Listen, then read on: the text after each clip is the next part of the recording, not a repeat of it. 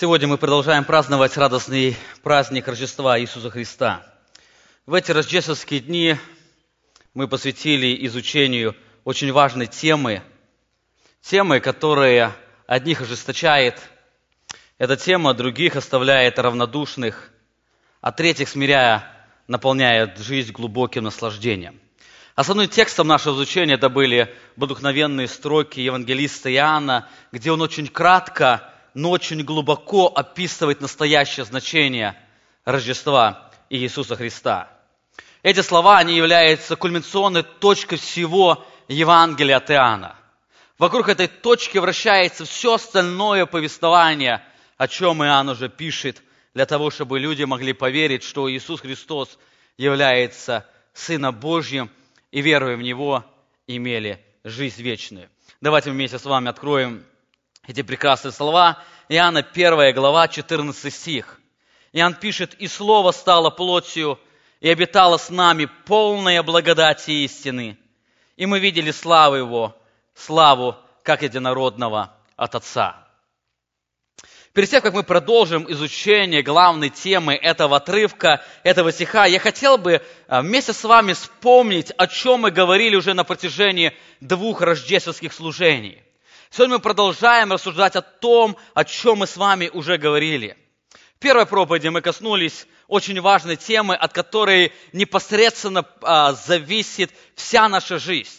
Если мы не поймем о том, о чем мы говорили в первое воскресенье, мы никогда не сможем испытывать эффективную жизнь. И то, что мы будем сегодня говорить вместе с вами, оно будет иметь меньше значения для каждого из нас. В первое воскресенье мы с вами говорили о величии Божьей Славе. В этой проповеди мы коснулись разных аспектов величия Его славы. Как мне стало известно, для некоторых из вас эта проповедь оказалась одной из самых сложных проповедей, которая когда-то звучала в нашей церкви. Одна из причин этому явлению, почему это оказалось так сложно, оно исходит, может, из 2 причин. Но одна из причин, мы пытаемся понять непостижимое. Когда мы говорим о Божьей славе, Божья слава – это то, что человек до конца не может постигнуть. И мы сегодня вместе с вами коснемся дальше. Когда мы увидим полноту Божьей славы, в нашей жизни произойдет совершенно радикальное изменение. Вторая причина, почему эта проповедь показалась довольно сложной для восприятия, мы очень часто привыкли смотреть очень глубоко, пропуская то, что лежит на поверхности. Но в этой проповеди главная тема, она прошла через всю проповедь, она была на поверхности. Главная идея, которую я хотел бы, чтобы вы увидели в этой проповеди, что Божья слава, которая является ослепительным блеском Божьего сияния, которое выражает Его абсолютное совершенство, является единственной реальностью и смыслом жизни, способной удовлетворить все потребности человеческой души. Или сказать проще, Бог настолько совершен в своей сущности, что созерцание Его вызывает наивысший восторг. Или еще проще сказать, слава Божья – это наивысшая ценность или смысл жизни для человека.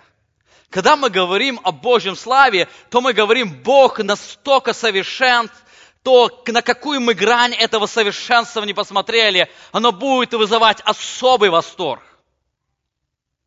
Или вы посмотрите на Его любовь, любовь вызывает особый восторг.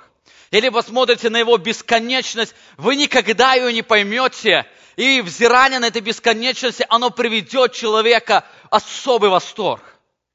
Бог в своей сущности, Он совершенен во всем, и поэтому оно вызывает этот восторг. Этот восторг является Божьей славой, ради чего человек живет.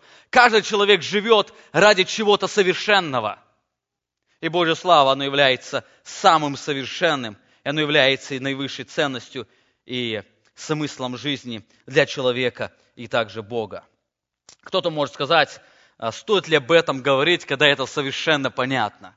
Но всем понятно, что Бог – это абсолютное совершенство, и это абсолютное совершенство является единственной реальностью, смыслом бытия. Но совершенно это не так. Несмотря на то, что каждому из нас это кажется совершенно понятным и совершенно разумеющим. Я же на группе говорил, сегодня в нашем зале не присутствует ни одного человека, кто 100% верит в эту реальность. Несмотря на то, что мы говорим, то, что Бог является совершенством, мы продолжаем в это не верить. Это происходит от того, если вы посмотрите на свою жизнь. То, что вы не делаете во имя Иисуса Христа, оно является отражением вашего ложного представления о славе. Любой грех в нашей жизни, оно является выражением, что у нас ложное представление о славе. Мы не воспринимаем Христа как наивысшую славу. Нам кажется, что собственное «я» или что-то другое обладает большей славой. Поэтому эти ценности или эта слава, оно определяет наши действия и решения. Мы часто стремимся иметь наслаждение в земной славе, отвергая истинное наслаждение в святом Боге. Это реальность нашего времени. Несмотря на то, что мы исповедуем абсолютную реальность Божьей славы, мы продолжаем жить другой славой, показывая, что мы не верим, что она единственная реальность. Да, мы, может, признаем эту реальность, но она не единственная. В нашей жизни мы утверждаем совершенно другую реальность. Для того, чтобы исправить это жалкое и опасное состояние человека, недостаточно просто говорить о величии Бога. Недостаточно просто говорить о том, что Божья слава – это единственная реальность. Недостаточно говорить, что Бог обладает абсолютным совершенством, которое ни с чем нельзя сравнить. Знаете, каждый человек, каждый день сталкивается с проповедью, провозглашающей абсолютное величие Бога. Эту проповедь мы слышим через творение. Мы говорили, небеса проповедуют славу Божью, о делах рук Его вещает Тверь, день дню передает речь, и ночь открывает знание. И нет языка, и нет наречия, где не слышался бы голос их. То есть по всей земле проходит этот звук. Эта проповедь, она звучит каждый день, каждую секунду в сознании каждого человека, который сталкивается с Божьим творением. И несмотря на это, человечество продолжает жить ложным представлением о славе. Это происходит от того, что человек лишился стандарта истины, определяющей истинную реальность. Человек лишился этого стандарта, на основании чего он может определить, что является славой, а что является бесславием. Именно поэтому он смотрит на то, что бесславно, и утверждает, что это славно. Именно поэтому сегодня человек смотрит на то, что грязно, и говорит, что это чисто, а то, что порочно, он называет это святым. Это можно сравнить с простой иллюстрацией. Для того, чтобы отличить настоящий доллар от поддельного доллара, вам нужно очень хорошо знать оригинал. Очень хорошо знать настоящий доллар, как он выглядит. И если вы не знаете оригинала, то только на основании того, что вы думаете, или что вы чувствуете, что это настоящая валюта, вы не сможете определить истинную реальность. При том же, если перед вами будут лежать только ложные купюры, только поддельные, вы никогда не сможете определить реальность, если вы не знаете оригинала, если у вас нет этого стандарта, на основании чего вы можете сравнить. Вот то же самое происходит в духовной жизни человека. Человек не может признать Божью славу наивысшей реальностью. Человек утверждает ложное представление о славе. И он утверждает то, что бесславно славным, только по той причине. У него нет этого стандарта, где может определить. И поэтому у каждого человека свое представление о том, что славно. И каждый человек пытается свое достичь и свое утверждает. Человеколюбивый и милостивый Бог решает эту проблему, послав Сына Своего на эту землю, чтобы явить величие Его славы и через искупительную жертву на Голгофском кресте сделать нас способными жить созерцанием этой славы. В этом была главная суть второй проповеди наших рождественских дней, когда мы говорили об откровении Божьей славы. В этом главная суть вообще всех рождественских событий, рождественского праздника, воплощение Божьей славы в человеческом теле. Сегодня мы с вами продолжаем говорить об этом. И смотрите, Иоанн говорит: «И Слово стало плотью, и обитало с нами, полная благодати и истины, и мы видели славу Его, славу, как одинородного от Отца». Он описывает эту сущность Бога воплощения, когда Бог пришел в Сыне Иисусе Христе для того, чтобы явить эту славу. Сегодня, продолжая восторгаться Божьей славой, мы сконцентрируем наше внимание на последних словах, где Иоанн говорит: «И мы видели славу Его, славу, как одинородного от Отца». Знаете, это самая поразительная истина рождественских дней. Иоанн говорит, несмотря на ложное представление человека о славе и неспособность человека созерцать истинной славы, воплощение Божьей славы, Божьего Сына, она радикально изменила человека, сделала его способным видеть то, что он не был способен видеть. Он говорит: «И мы видели славу Его». Мы видели то, что мы раньше никогда не видели. Мы видели то, что раньше мы не могли видеть. И мы видели славу Его, славу как единородного от Отца. Смотрите, как Иоанн описывает этот процесс выше. Он описывает этот процесс, как они увидели эту Божью славу. Иоанна 1 глава 9 стих, он пишет: «Был свет истины, который просвещает всякого человека, приходящего в мир». Вот этот свет, это сияние Божьей славы, взято из этого контекста, которое явлено нам в Иисусе Христе. Был свет, это сияние Божьей славы, она осветила человека, который находится в этом мире. Именно поэтому Иоанн говорит, что когда мы были не способны созерцать Божью славу, мы увидели это величие Божьей славы, потому что свет Иисуса Христа, свет истины, свет Бога, Он просветил наши сердца, просветил каждого человека. Увидеть Божью славу невозможно без преображающей силы Божьей славы. То, что Иоанн говорит, мы увидели Божью славу, мы увидели наличие и красоту этой славы, это стало возможно только тогда, когда Бог воплотился во плоти, и эта слава, она преобразила, и человек мог увидеть. Писание очень ясно говорит, что каждый элемент духовного развития человека непосредственно связан с созерцанием Божьей славы. Каждый элемент человеческого развития. Давайте вместе с вами посмотрим на действенность преображающей силы Божьей славы. Апостол Павел пишет, что конечной Божьей целью искупления человека является радикальное изменение человека, чтобы он мог быть 100% похожим на Иисуса Христа или полностью 100% отображать величие славы Христа, который является отображением славы великого Бога. Посмотрите, к Римлянам 8 глава 29 стих, апостол Павел пишет: «Ибо кого Он предузнал, тем и предопределил быть подобными образу Сына Своего, дабы Он был первородным между многими братьями». Это путь изменения каждого человека, быть подобными Сыну, подобными образу Христа. Божья цель для каждого из вас – сделать вас подобными образу Христа, чтобы вы могли отображать эту славу великого, всемогущего Бога. Этот путь изменения, чтобы нам стать подобными, быть образу Христа, состоит из 3 очень важных этапов. Первый этап – это одномоментное действие, которое Писание называет мгновенным освящением или по-другому возрождением. Вот это становление, быть подобными образу Христа, оно начинается с этого очень важного действия. Оно начинается с возрождения. Это действие или в жизни человека произошло, или его совершенно не было. Нет человека, который почти родился или наполовину родился от Бога. Человек или рожден, или не рожден. Человек или живой, или мертв.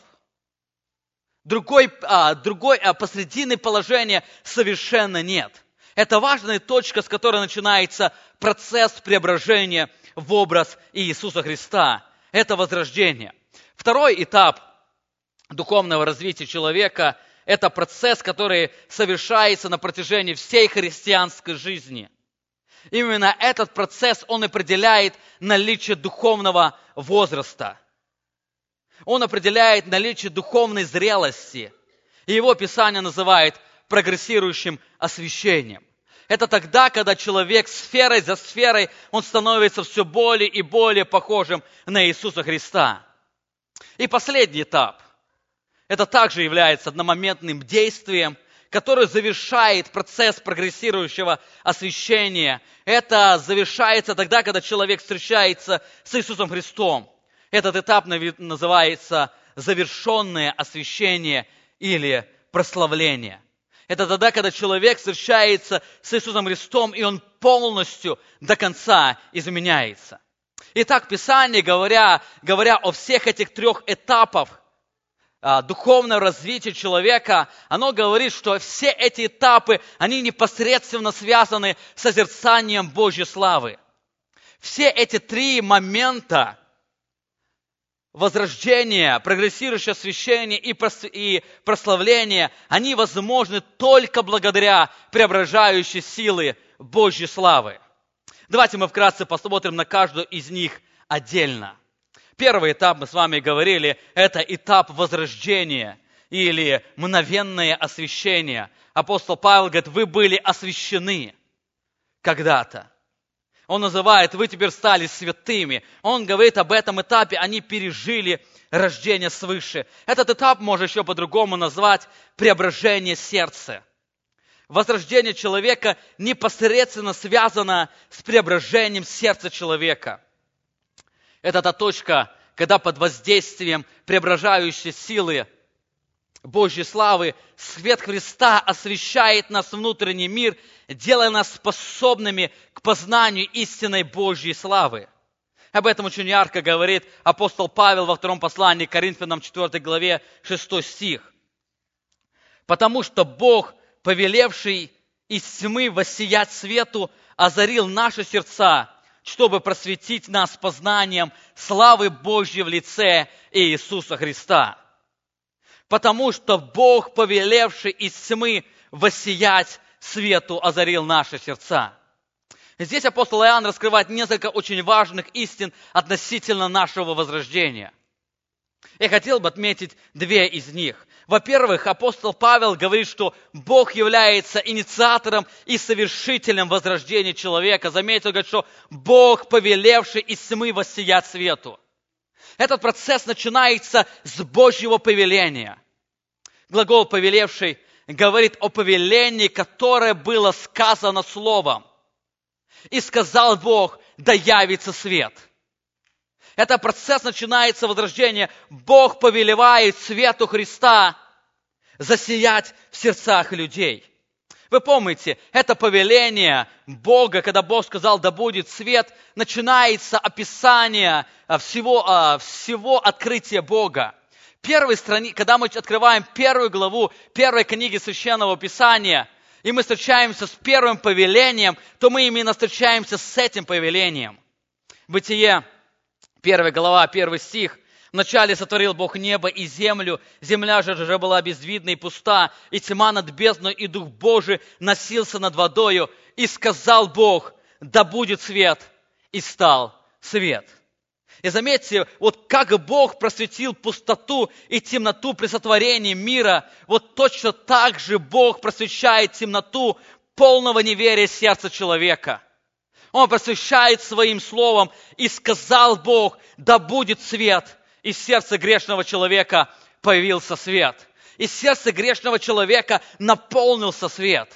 Именно об этом Иоанн пишет, и был свет истины, который просвещает всякого человека. Это первая очень важная истина. Бог является инициатором и совершителем спасения, возрождения. Во-вторых, очень важно еще отметить, свет Христа является инструментом возрождения. Апостол Павел пишет, Бог, повелевший из тьмы воссиять свету, озарил наши сердца. Бог, повелевший из тьмы воссиять свету. Обратите внимание, о каком свете говорит апостол Павел. Какой свет воссиял в наших сердцах и озарил его. Какой свет озаряет сердца людей? Ответ мы находим в предыдущих словах, который писал апостол Павел. Посмотрите на эту же главу, только 4 стих. Апостол Павел пишет: «Для неверующих, у которых Бог века сего ослепил умы, чтобы для них не воссиял свет благословения о славе Христа, который есть образ Бога невидимого». Он говорит, что сатана, Бог века сего, он ослепил сердца людей, чтобы не воссиял свет благословения о славе Христа. И дальше он говорит о том, что Бог, повелевший свету воссиять в наших сердцах.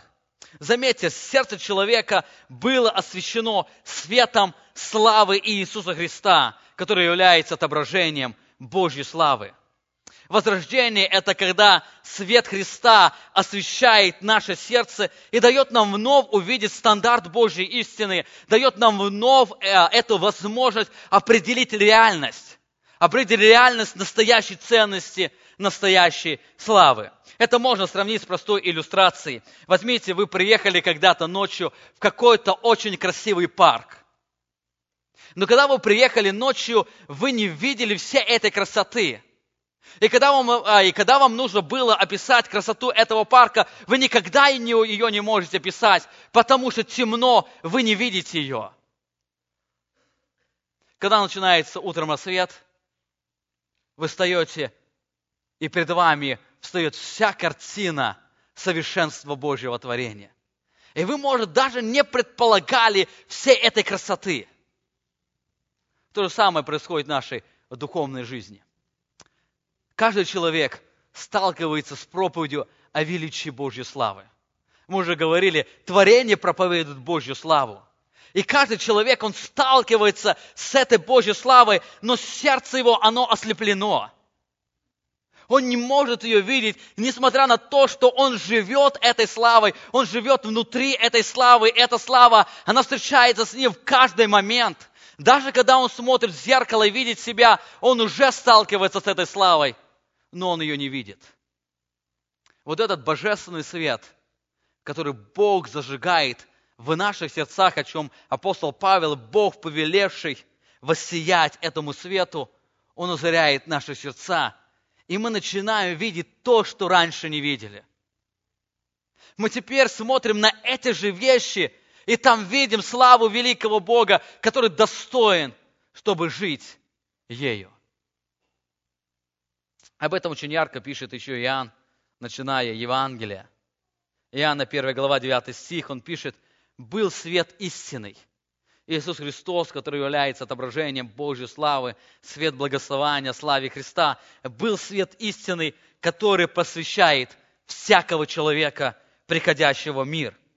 В мире был, и мир через него начал быть, и мир его, то есть этот истинный свет, не познал.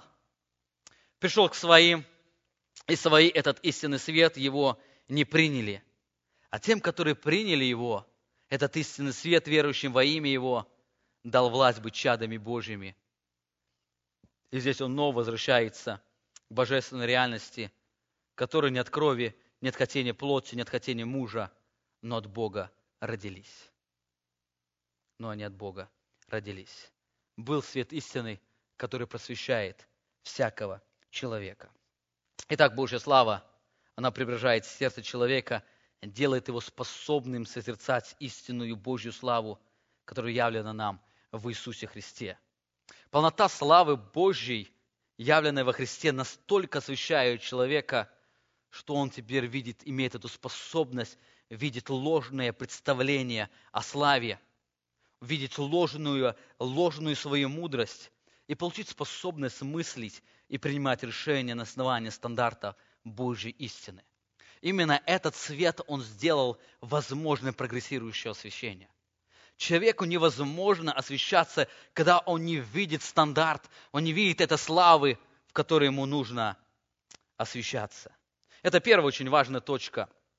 Возрождение – это изменение сердца, которое Бог совершает под действием преображающей силы Божьей славы. Итак, мы коснулись первой точки. Вторая очень важная точка. Сила Божьей славы, она преображает не только сердце. Но сила Божьей славы, оно преображает нашу с вами практическую жизнь. Оно начинается с сердца, и теперь оно преображает практическую жизнь.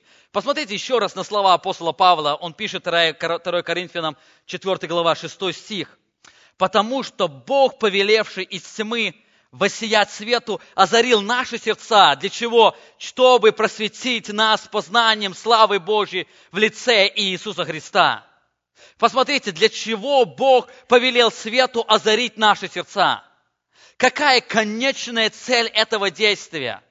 Что Бог желает? Почему Бог возродил наши сердца? Почему Бог послал Иисуса Христа в наше сердце, чтобы осветить эту тьму? Апостол Павел пишет, чтобы просветить нас познанием славы Божьей. Чтобы мы были способны познавать Божью славу. Это процесс всей жизни человека на этой земле. Это цель каждого человека, кто пережил возрождение. Бог возрождает наши сердца, чтобы мы были практически способны познавать Божью славу в лице Иисуса Христа. Мы с вами сегодня коснемся вот это познание, оно больше нежели знание об этой славе. Это когда мы переживаем славу Божью в своей жизни. Это цель каждого человека, кто получил возрождение. Эти стихи, они являются продолжением мысли апостола Павла, о котором он писал 6 стихов до этого. Посмотрите, как он заканчивает 3 главу этого же послания, 18 стих. Он пишет: «Мы же все открытым лицом, как в зеркале, взирая на славу Господню, преображаемся в тот же образ от славы в славу, как от Господня Духа». Апостол Павел говорит об освящении, что оно возможно только благодаря созерцающей Божьей славы. Мы же с вами говорили, дело в том, что все наши поступки, они мотивированы нашим представлением о славе. Оно мотивировано нашим представлением о том, что славно для нас. И для того, чтобы изменить практическую нашу жизнь, практически наши поступки, нам нужно в первую очередь изменить наше представление о том, что славно. Изменить наши ценности жизни. Знаете, когда мы говорим о плохих поступках или о греховных действиях, то здесь очень нужно понимать и видеть глубину проблемы. Проблема вся не в плохих действиях, а проблема в том, что у человека ложное представление о славе, и на основании этого он принимает эти действия. Именно поэтому изменение в жизни человека, оно непосредственно связано с созерцанием Божьей славы. И заметьте, здесь апостол Павел описывает этот процесс преображения жизни человека.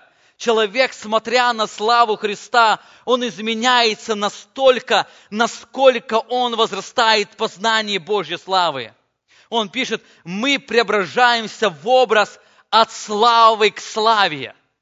То есть он говорит, мы чем больше пропитываемся Божьей славой, чем Божья слава, она больше наполняет наши сферы жизни, тем мы больше способны жить славой Иисуса Христа. Мы уже говорили, практическая жизнь человека является отображением его представления о славе. Когда у человека меняется представление о славе, у него будет обязательное радикальное изменение в жизни. Именно поэтому преображение в жизни человека, оно происходит непосредственно от созерцания Божьей славы.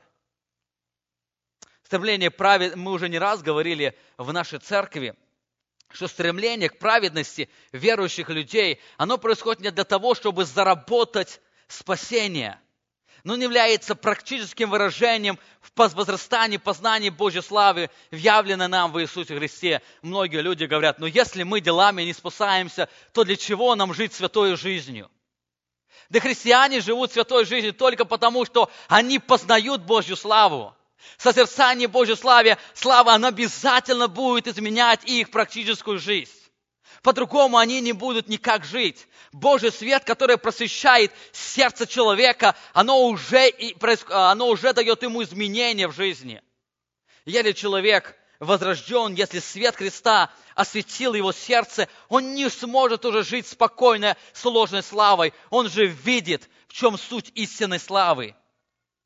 Именно поэтому человек, преображаясь или познавая Божью славу, он преображается в своей жизни. В этом кроется главная причина слабости сегодня современного христианства. Сегодня люди не познают Божью славу. Сегодня отсутствует познание Божьей славы в жизнях многих людей. Мы можем очень много говорить о том, как христиане должны вести себя. Мы можем много говорить, что христиане должны делать, что христиане не должны делать. Мы можем много говорить о том, как они должны одеваться, как не должны одеваться. Но изменение в жизни только возможно тогда, когда у человека изменится представление о том, что славно. Это только возможно благодаря процессу познания Божьей славы. Это очень важная ступень. Наше преображение Божьей славы непосредственно связано с вашим представлением о Божьей славе. И если вы не познаете Божью славу, если вы не знаете этой реальности, ваша жизнь не может изменяться.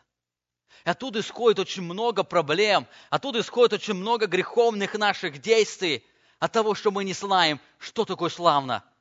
Мы постоянно пытаемся утверждать бесславным, называя это славным. Итак, мы видели второй этап, он также непосредственно связан с Божьей славой. Созерцание Божьей славы, оно преображает не только сердце, оно преображает практическую жизнь. Тот человек, который видит Божью славу, его жизнь будет меняться. И последнее, очень важно ответить, сила Божьей славы преображает не только сердце, она не только преображает практическую жизнь, но она преображает также и тело. Это будет заключительная точка нашего преображения от славы в славу в образ Иисуса Христа. На земле мы, взирая на славу Иисуса Христа, не видим Его в полноте. Мы не видим эту полноту Его славу. Мы видим достаточно, чтобы нам преображаться и нам быть более похожим на Него. Мы видим достаточно, чтобы наша жизнь имела радикальное изменение. И об этом апостол Павел пишет. Он пишет, что мы открытым лицом, как в зеркале. Нам сегодня трудно представить эту картину, но представьте, в то время тогда не было стеклянного зеркала. Тогда был натертый металл. И натертый металл, он не передавал точного 100% изображения. Но он передавал достаточное изображение, чтобы человек мог увидеть реальность себя. Он говорит, мы открытым лицом, у нас сегодня ничего не мешает видеть. Но Писание подчеркивает, что настанет день, когда мы увидим Христа во всей Его полноте, во всей полноте Его славе. Тогда созерцание этой славы, оно полностью изменит нас, включая наше тело. Об этом очень ярко пишет Иоанн и апостол Павел. Смотрите, апостол Иоанн в своем первом послании, 3 глава, во 2 стихе пишет: «Возлюбленные, мы теперь дети Божьи, но еще не открылось, что будем. Знаем только, что когда откроется, будем подобны Ему». Почему? Потому что увидим Его, как Он есть. И оно очень ярко говорит и ясно говорит, что когда мы увидим полноту Божьей славы, полноту славы Христа, когда мы увидим абсолютную Его реальность, мы настолько изменимся, что наши тела станут подобны телу воскресшего Иисуса Христа. Это будет окончательное изменение, это будет полное изменение человека. Именно поэтому Писание называет его окончательным, завершающим освящением или прославлением, когда Бог прославит человеческое тело, когда человек получит это тело, как у Иисуса Христа. Об этом также пишет апостол Павел в своем послании Филиппийцам, 3 глава, 20 стих. «Наше же жительство на небесах, откуда мы ожидаем и Спасителя, Господа нашего Иисуса Христа, который униженное тело наше преобразит так, что оно будет сообразно славному телу Его, силою, которой Он действует и покоряет себе все». Заметьте, когда это произойдет, когда Бог униженное наше тело преобразит так, что оно будет сообразно славному телу Его. Апостол Павел здесь говорит о будущем, что Он преобразит, оно будет, оно еще не является наше тело. Наше тело еще является пораженным грехом, оно еще терпит последствия грехопадения. Но настанет день, когда мы получим тело Иисуса Христа. И он говорит, этот день настанет, когда явится Иисус Христос. Мы ожидаем Спасителя Господа нашего, Иисуса Христа, потому что при явлении Его наше тело полностью изменится. Итак, как вы заметили, даже наше последнее прославление или заключительный этап освящения, он также непосредственно связан с созерцанием Божьей славы. Божья слава, она имеет колоссальную преображающую силу.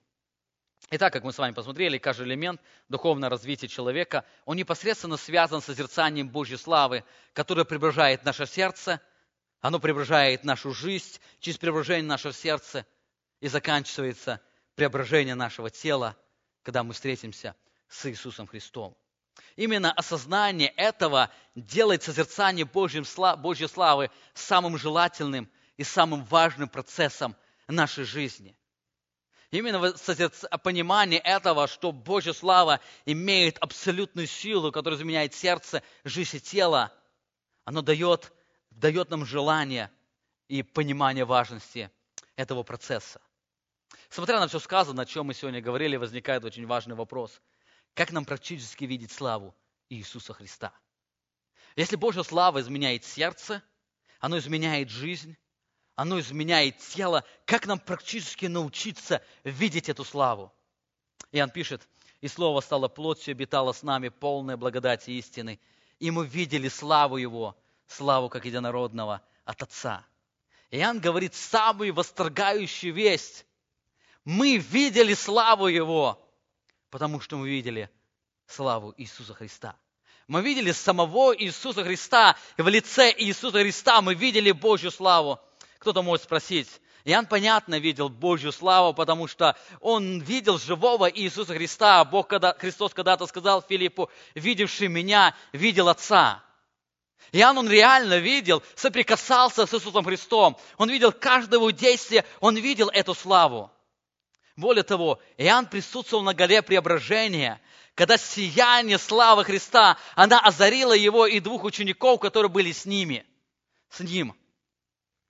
Иоанн, он присутствовал на Голгофе и видел глубокое спокойствие Христа пред лицом смерти. Он видел глубокое его милосердие и любовь, которая дала ему силы быть спокойным. Он видел всю его жизнь, он видел его заботу. Иоанн видел реально эту славу.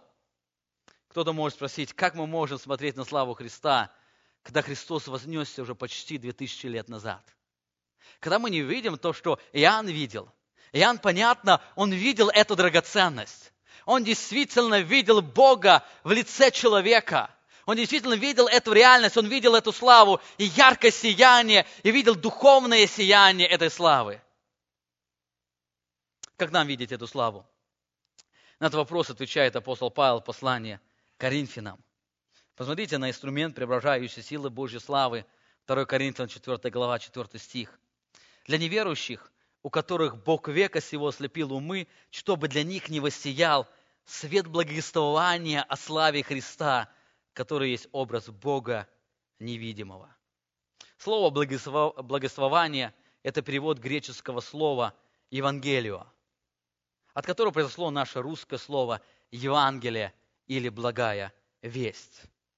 Обратите внимание, апостол Павел говорит, что благовествование о славе Христа, оно является отображением Божьей славы. Евангелие, которое мы имеем, оно имеет отображение Божьей славы. И апостол Павел пишет, что мы способны видеть Божью славу через Евангелие. Эти слова очень созвучны с тем, о чем пишет апостол Иоанн в этом тексте. «И Слово стало плотью, обитало с нами, полное благодати и истины мы видели славу Его, славу как единородного от Отца». Мы с вами уже говорили, выражение «полная благодати и истины», оно относится к не слову «логос». Оно говорит о выражении к слове «докса». Оно относится к слову «докса», то есть «славе». Эти слова, они заканчивают это повествование. Мы видели славу Его, славу как единородного от Отца, которое было полное благодати и истины. То есть это выражение говорит о сущности удивительной Божьей славы в Иисусе Христе. И заметьте, когда Иоанн описывает эту Божью славу, он описывает ее двумя терминами. Эта слава, она полная благодати и полная истины. Он не говорит о горе преображения, он не говорит о других действиях, что он видел лица физически, но он говорит, я в этом все увидел славу, которая была полная благодати и полная истины. Знаете, это есть выражение сущности Евангелия. Евангелие Иисуса Христа – это раскрытие полноты Божьей благодати и истины. Евангелие Иисуса Христа или благая весть – это сияние славы Христа, которое отображает величие славы великого Бога. Ибо Евангелие Иисуса Христа, оно делает способным преображать сердце человека. Евангелие Иисуса Христа, оно делает способным преображать жизнь человека и преобразить тело каждого человека, кто примет или увидит эту Божью славу. Если вы желаете созерцать славу Бога, вам нужно искать ее только в Евангелии.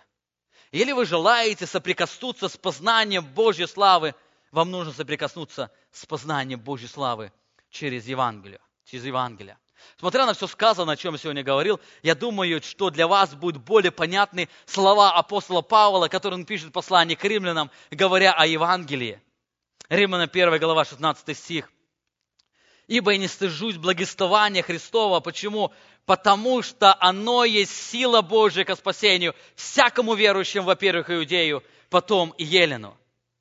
Почему Евангелие Христа обладает великой силой? Она есть великая сила ко спасению. Потому что Евангелие отображает сущность или сияние Божьей славы. Вот это слово «ко спасению», которое пишет здесь апостол Павел, оно отображает 3 этапа преображения. Это возрождение, освящение и прославление. И апостол Павел говорит, что Евангелие является Божьей силой, которая возрождает, освящает и прославляет. Именно поэтому, где апостол Павел не находился, он всегда проповедовал Евангелие Иисуса Христа. Вы помните, заканчивая послание к Коринфянам, церковь, где переполнена была проблем. И он говорил о многих вещах, что им нужно изменить. И он заканчивает это послание с очень важными словами. Те слова, которые помогут изменить то, о чем он писал. 15 глава, 1 стихи. Помните, он пишет им: «Напоминаю вам Евангелие, в которое вы веровали, которым вы спасаетесь». Он не говорит вам, говорит что-то новое. Я говорю вам что-то старое. Я напоминаю то, что вы знаете. Но то, что вы знаете, это благая весть. Она сегодня способна изменить вашу жизнь и ваше поведение. Она не только изменяет сердце, но изменяет наше поведение. Евангелие – это инструмент преображающей силы Божьей славы, которая преображает сердце, жизнь и тело. Сегодня, смотря на современное христианство, я замечаю, мы потеряли значимость Евангелия Иисуса Христа. У нас, христиан, почему-то сложилось впечатление, что Евангелие нужно только для возрождения и для неверующих людей. Но Евангелие, оно не нужно для освящения. В действительности это совершенно не так. Главная цель Евангелия состоит в том, чтобы донести нам откровение о Божьей славе, которое является единственным путем к святости. Именно этот путь, он начинается с возрождения и заканчивается прославлением. Именно поэтому апостол Павел пишет, 2 Коринфянам 4 глава 6 стих, «Потому что Бог, повелевший из тьмы воссиять свету, озарил ваши сердца для одной большой цели, чтобы просветить вас познанием славы Христа в лице Иисуса Христа». Бог повелел свету воссиять в наших сердцах для того, чтобы мы больше познавали славу Христа через Евангелие. Именно поэтому евангельская весть, она является самым желанным и самым лучшим благовествованием для верующего человека. Именно поэтому Евангелие, оно нужно для верующего человека. Вот по этой причине, что сегодня многие люди, они пренебрегают познанием красоты Божьего откровения через Евангелие Иисуса Христа. И они не имеют этого практического пути преображение Божьей славы. Познание Божьей славы, оно непосредственно происходит из познания благословения о славе Христа. И последнее, для того, чтобы Божья слава преображала нашу жизнь, есть несколько очень важных для этого условий. Мы с вами говорили, что Божья сила, Божья слава, она преображает наше сердце, она преображает нашу жизнь, она преображает наше тело. Мы говорили, что единственный инструмент, через который мы можем познавать Божью славу, это является Евангелие Иисуса Христа, которое является благовествованием. Есть несколько очень важных условий, без которого невозможно познание Божьей славы. Я сегодня не буду говорить о преображении, говоря на Божье действие, то, что Бог совершает, какие Бог совершает эти действия. Я хотел бы сегодня посмотреть на это преображение через призму человеческой ответственности. Иоанн говорит: «И Слово стало плотью и обитало с нами, полная благодати и истины, и мы видели славу Его, славу как единородного от Отца». Первое условие, которое мы видим в этом тексте, чтобы видеть славу Христа, нам нужно на нее смотреть. Смотрите, он говорит: мы видели славу. Чтобы Иоанну нужно было видеть Божью славу, во-первых, ему нужно было на нее смотреть. Смотрите, апостол Павел пишет, 2 Коринфянам 3 глава, 18 стих: «Мы же все открытым лицом, как в зеркале, взирая на славу Господню, преображаемся в тот же образ, от славы в славу, как от Господня Духа». Заметьте, апостол Павел говорит, преображение в славу Христа возможно только тогда, когда мы взираем на славу Господню. И если мы не смотрим на славу Господню, если мы на нее не взираем, мы никогда не сможем преображаться в этот образ, в эту славу. Это единственный путь, который ведет нас к преображению, к преображающей силы Божьей славы. Взирая на славу Господню, мы преображаемся. Нет другого пути. Кто-то может спросить, как практически мы можем взирать на славу Господню? Мы уже говорили, единственный путь – это взирать на Евангелие, которое является откровением Божьей славы. Взирать на славу Господню через Евангелие – это больше, нежели просто читать Евангелие. Взирать на славу Господню через Евангелие – это изучение Евангелия, чтобы ярче видеть славу Иисуса Христа. Об этом Иисус Христос говорил, Иоанна 5 глава, 39 стих. «Исследуйте Писание, ибо вы думаете через них иметь жизнь вечную, а они свидетельствуют о мне». Для того, чтобы понять глубину этих слов, перенеситесь в то время, когда сказал эти слова Иисус Христос. Вы помните, когда Иисус Христос сказал эти слова, исследуйте Писание, тогда еще не существовало, совершенно не существовало Нового Завета. Тогда еще не было эти 27 книг, которые мы сегодня читаем. Еще не было этой книги апостола Павла Коринфянам, где апостол Павел призывает взирать на славу Господню, или Евангелие от Иоанна, где Иоанн говорит, что мы видели славу Его. В то время были только книги Ветхого Завета, 39 книг Ветхого Завета. И Иисус Христос говорит, исследуйте это Писание, то есть исследуйте Ветхий Завет, и вы там непременно увидите свет Евангелия о славе моей. Знаете, сегодня встречаем много христиан, которые утверждают, что Ветхий Завет не имеет отношения к современному христианству. Я встречаю людей, которые говорят, что вот Новый Завет, он практичен для христиан. А Ветхий Завет нам не нужно читать. Там совершенно нет ничего, что помогло бы нам преображаться в образ Иисуса Христа, или что помогло бы нам изменить суть нашей жизни. Но знаете, это совершенно не так. Эти слова Иисуса Христа, они совершенно разрушают это представление.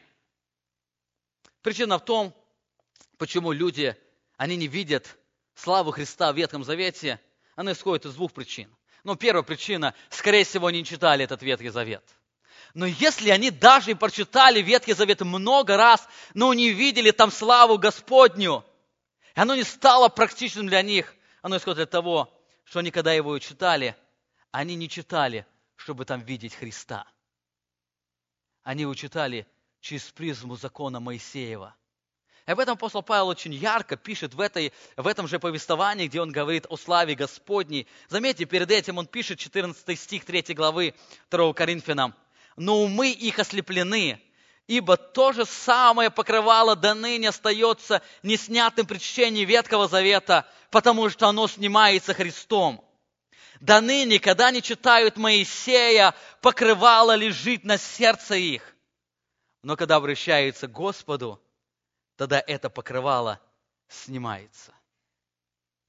Для того, чтобы увидеть практичность Ветхого Завета, его нужно читать через призму славы Господней. Евангелие Иисуса Христа, он не только очень ярко раскрывается в Новом Завете, но повествование, благословение о славе Христа, оно очень ярко раскрывается в Ветхом Завете. Вы будете читать книгу Деяний, вы столкнетесь с очень многими элементами, когда об этом говорят очень многие апостолы. Когда вы читаете послание апостола Павла, он пишет о многих церквах.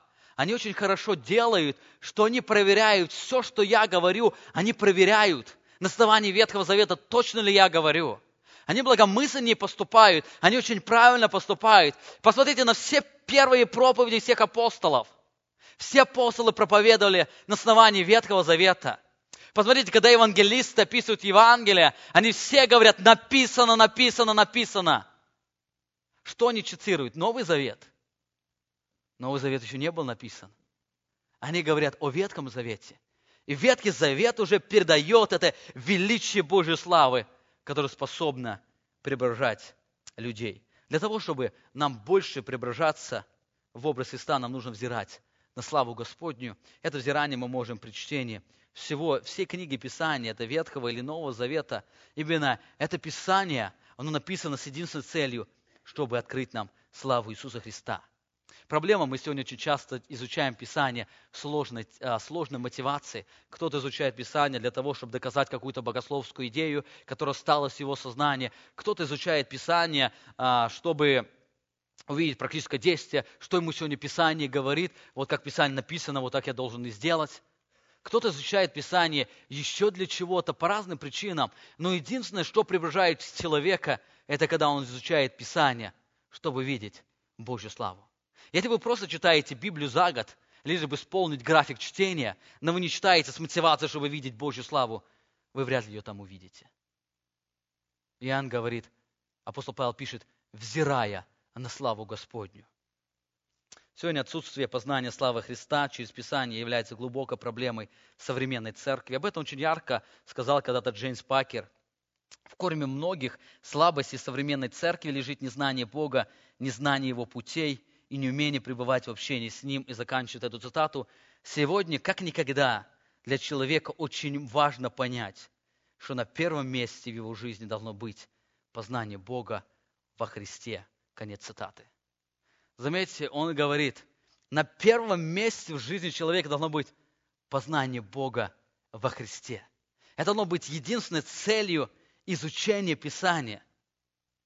Именно поэтому мы в нашей церкви призываем к самостоятельному изучению Писания. Именно поэтому мы много времени уделяем проповеди Божьего Слова в нашей церкви, потому что это единственный путь, который ставит меня под действие преображающей силы Божьей славы. Если моя жизнь, она не пропитана Божьей славой, я не смогу восхищаться, я не смогу преображаться в тот же образ от славы в славу.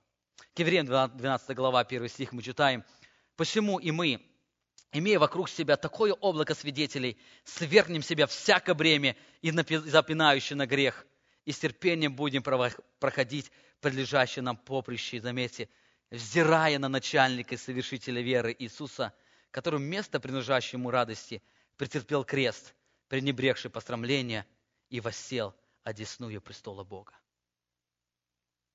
Автор пишет, для того, чтобы нам иметь победу над грехом, чтобы грех, он не запинал каждый раз, он говорит, будем постоянно взирать на начальника и совершителя веры, то есть будем взирать на Иисуса Христа. Для того, чтобы нам приближаться в образ славы, есть очень важное условие – смотреть на эту славу, которая возможна только через истины Священного Писания. Второе очень важное условие, которое мы находим в этом тексте – нам нужно восхищаться Божьей славой. Нам нужно не только смотреть на нее, но нам нужно смотреть на нее до тех пор, пока оно не вызовет у нас особое восхищение. Смотрите, Иоанн пишет: «И Слово стало плотью, обитало с нами, полное благодати и истины, и мы видели славу Его, славу как единородного от Отца». Иоанн подчеркивает, что мы видели не просто славу Христа, мы не просто видели Его славу, но мы настолько-то видели Его славу, что мы видели как славу самого великого Бога. То есть мы настолько смотрелись в эту славу, что мы увидели в нем славу самого великого Бога. В этих словах Иоанн передает особое восхищение от того, что он видел. Он просто передает свой восторг. Мы видели не просто славу, но мы видели ту славу, которая является единственной реальностью. Мы видели славу как единородного от Отца. Апостол Павел также пишет в послании к Коринфянам, 3 глава, 18 стих. «Мы же все открытым лицом, как в зеркале, взирая на славу Господню, преображаемся в тот же образ, от славы в славу, как от Господня Духа». Знаете, каждый человек меняется сообразно тому, что его восхищает или на что он обращает внимание.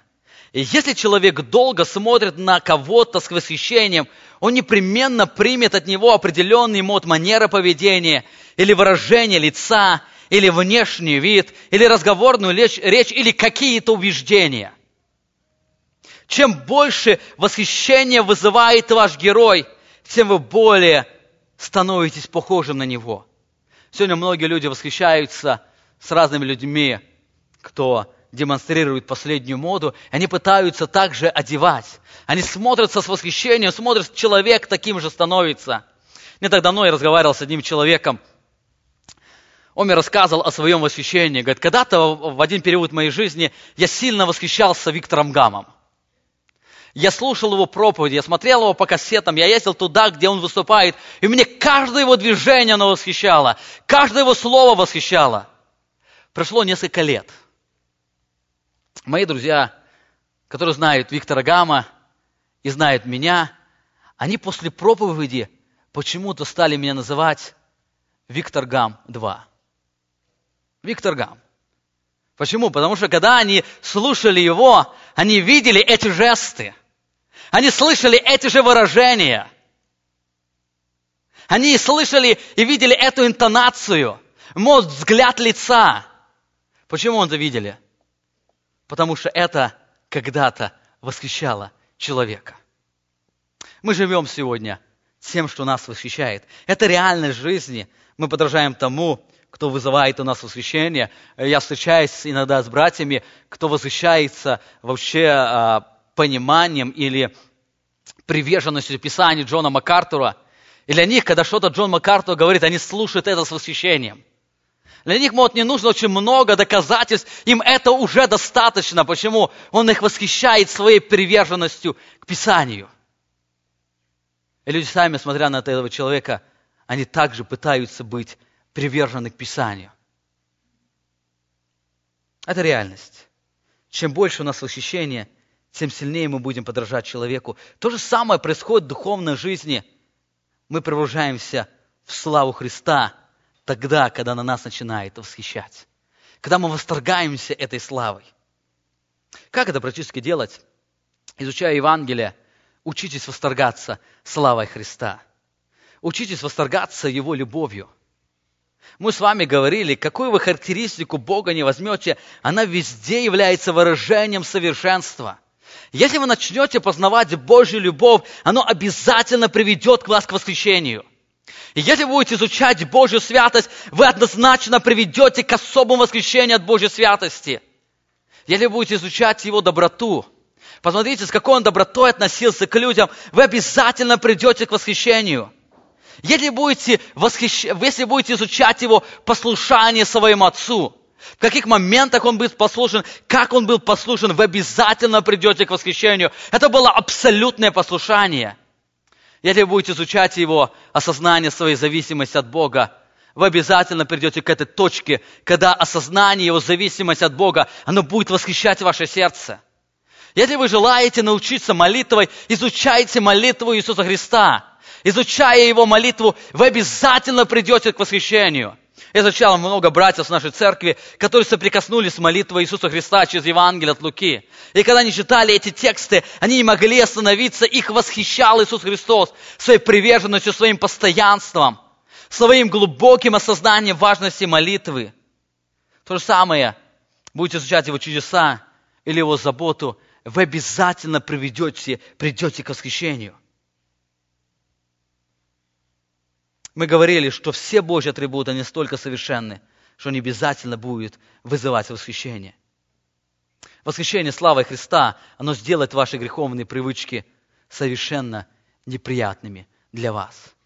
Именно поэтому, для того, чтобы мне практически преображаться Божьей славой, чтобы эта преображающая сила Божьей славы, она изменила мое сердце, я должен, во-первых, познавать Божью славу, я должен узнавать Божью славу. Я должен взирать на эту Божью славу. Во-вторых, я должен взирать ее до той степени, пока она не будет восхищать мое сознание.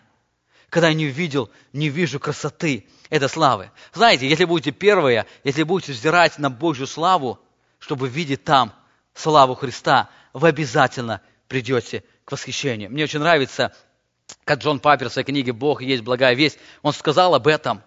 Он говорит через призму только одной характеристики Бога. Он пишет: спасительная любовь Бога – это Его обязанность сделать все необходимое, чтобы очаровать вас тем, что больше и дольше всего будет вас удовлетворять, а именно самим собою. Поставьте место спасительной Божьей любви, любое совершенство Бога. Любое совершенство Бога – это Его обязанность сделать все необходимое, чтобы очаровать вас самим им. С какой бы вы характеристикой не будете сталкиваться с Иисусом Христа, вы обязательно придете к этому особому восхищению. Итак, первое. Взирайте на славу Христа. Второе очень важное условие. Мы должны восхищаться славой Христа. И последнее очень важное условие – это наслаждаться Божьей славой. Иоанн говорит: «И Слово стало плотью, обитало с нами, полное благодати и истины. Мы видели славу Его, славу как единородного от Отца». Иоанн говорит, это слава полная благодати и истины. Если вы дальше будете читать, то Иоанн дальше, он продолжает и говорит, 16 стих, от полноты Его все мы приняли и благодать на благодать. То есть Иоанн видел не только великолепие этой славы, но он видел ту славу, которая непосредственно касалась его личной жизни. Он говорит, что мы приняли и благодать на благодать, и мы в нем видели полную славу, полной благодати и истины. Он говорит, эта слава, которую мы видели, она имела непосредственное действие в нашей жизни. Евангельское откровение о славе Христа – это не безжизненная реальность. Это реальность, которая касается нашей жизни. Он описывает эту реальность как та реальность, которая соприкасается с нами. Это реальность полной благодати. Мы приняли от Него это благодать на благодать. Он продолжает, ибо закон через Моисея, благодать же и истина произошли через Иисуса Христа. Бога никто не видел никогда. Сын, единородный Сын, сущий недреотчим, Он явил эту славу. Мы приняли эту славу, эта слава, она стала реально в нашей жизни. И когда он пишет об этой славе, о благодати, он пишет о чем-то, о том, что приносит ему наслаждение в жизни.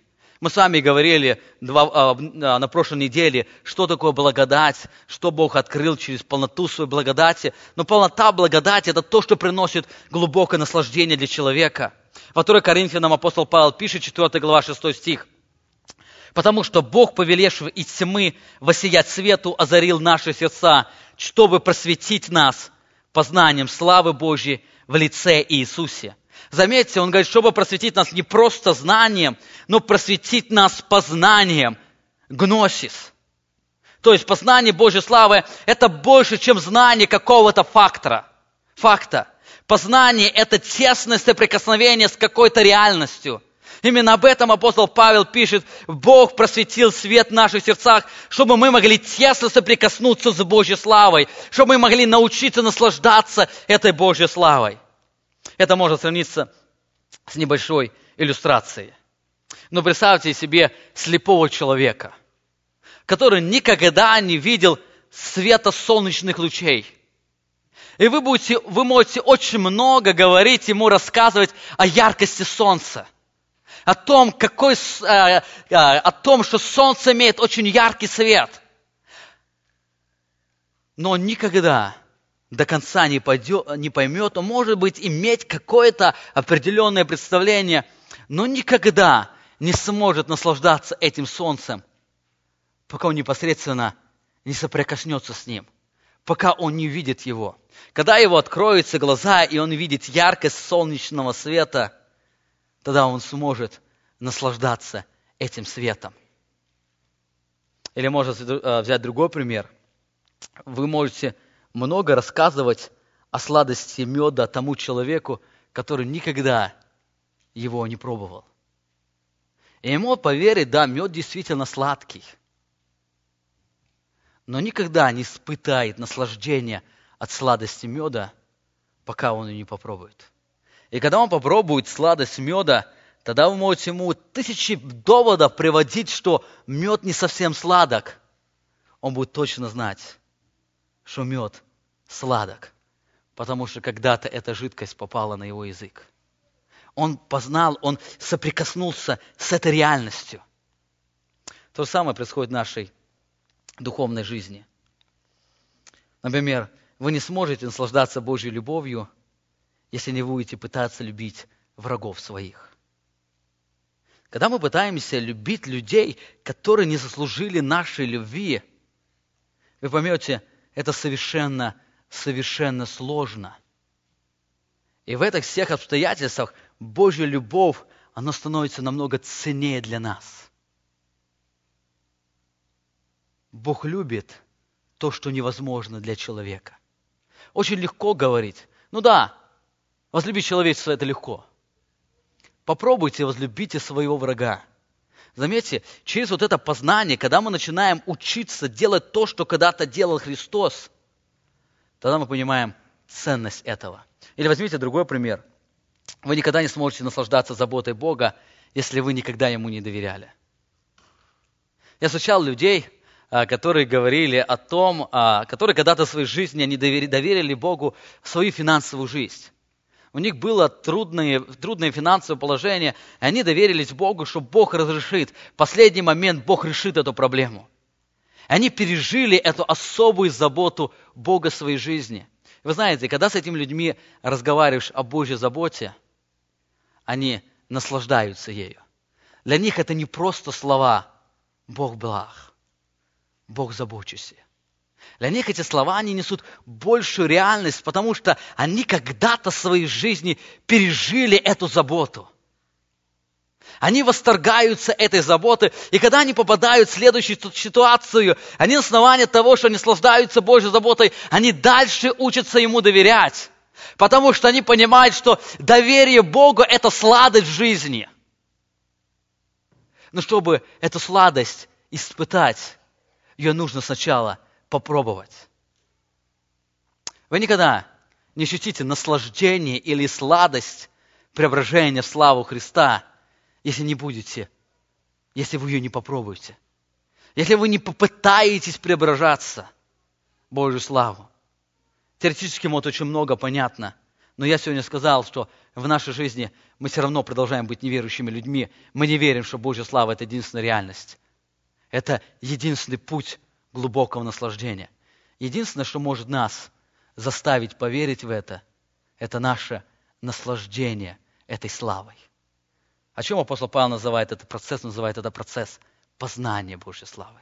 Вот когда вы соприкоснетесь, вы испытаете эту Божью славу в своей жизни, и вы увидите наслаждение этой славой. Это могут разных аспектов жизни. Многие люди говорят, что если я скажу правду, это не лучший вариант в моей жизни. Попытайтесь говорить в сложных ситуациях правду, и увидите, как будете наслаждаться правдой. Вы познаете, что действительно Божий путь всегда лучше, и Божий путь всегда приносит наслаждение. Возьмите другую иллюстрацию. Возьмите любую сферу вашей жизни. Попробуйте испытать ее в вашей жизни. Тогда вы испытаете это наслаждение, и вы начнете жить этим. Апостол Павел говорит, взирая на славу Господню, мы преображаемся в тот же образ от славы в славу. Мы преображаемся от славы в славу, когда мы начинаем наслаждаться одной славой. Переходим к другой, третьей славе. Это когда слава становится частью нашей жизни. Итак, познание Божьей славы – это больше, нежели интеллектуальное знание. Это глубокое и сильное осознание. Познание – это когда человек очень тесно соприкасается с истиной, которая ему приносит наслаждение.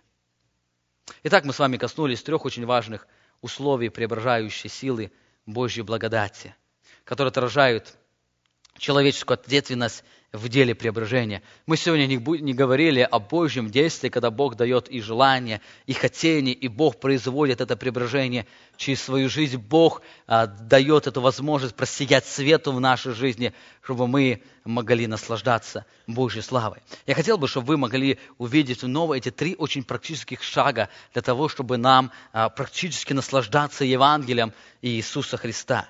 Если вы желаете, чтобы ваша жизнь больше отображала Божью славу, если вы желаете, чтобы Божья слава, она больше удовлетворяла потребности вашей души, во-первых, взирайте на Божью славу.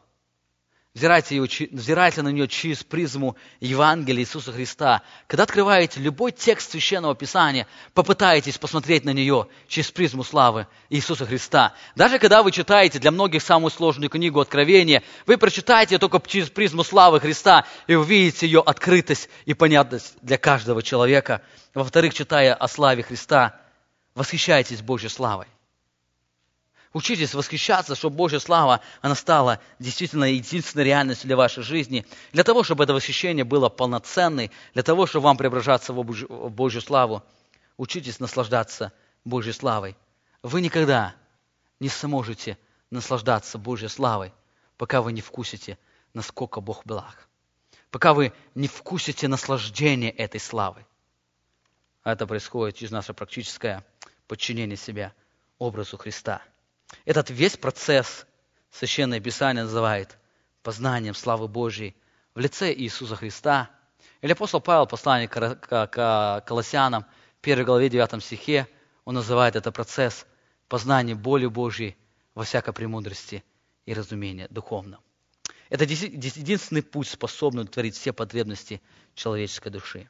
Заканчивая эту проповедь, я хотел бы прочитать вновь этот текст и задать вам только один вопрос. Я хотел бы, чтобы этот вопрос на протяжении всей недели мог оставаться в вашем сознании. Иоанна 1 глава 14 стих. «И Слово стало плотью, и обитало с нами, полное благодати и истины. И мы видели славу Его, славу как единородного от Отца». Вопрос для каждого из вас. Знаете ли вы преображающую силу Божьей благодати? Аминь. Помолимся.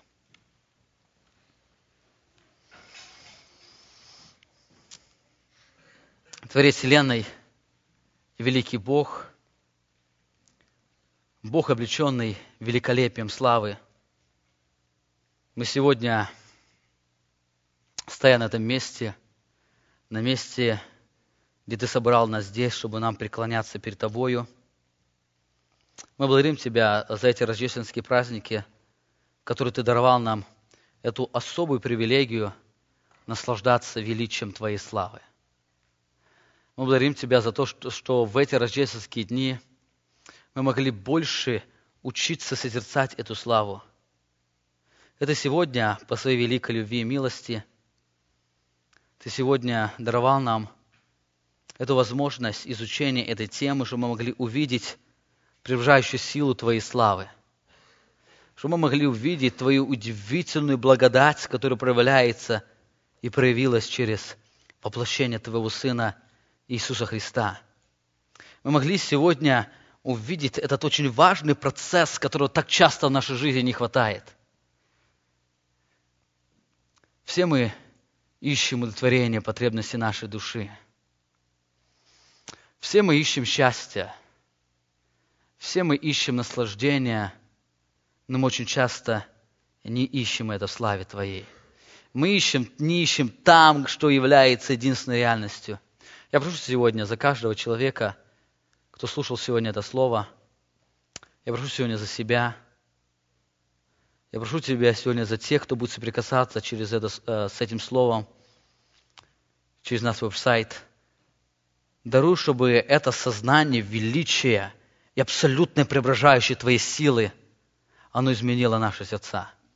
Даруй нам практически в своей жизни постоянно взирать на Твою славу.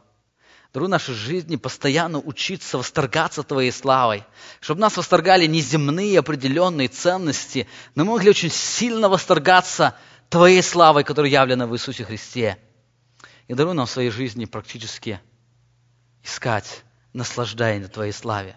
Даруй нам не просто знать об этой славе, чтобы мы могли вкусить эту славу, чтобы мы могли испытать истинное наслаждение в Твоей славе, наш вечный и любящий Бог, Творец вселенной. Аминь.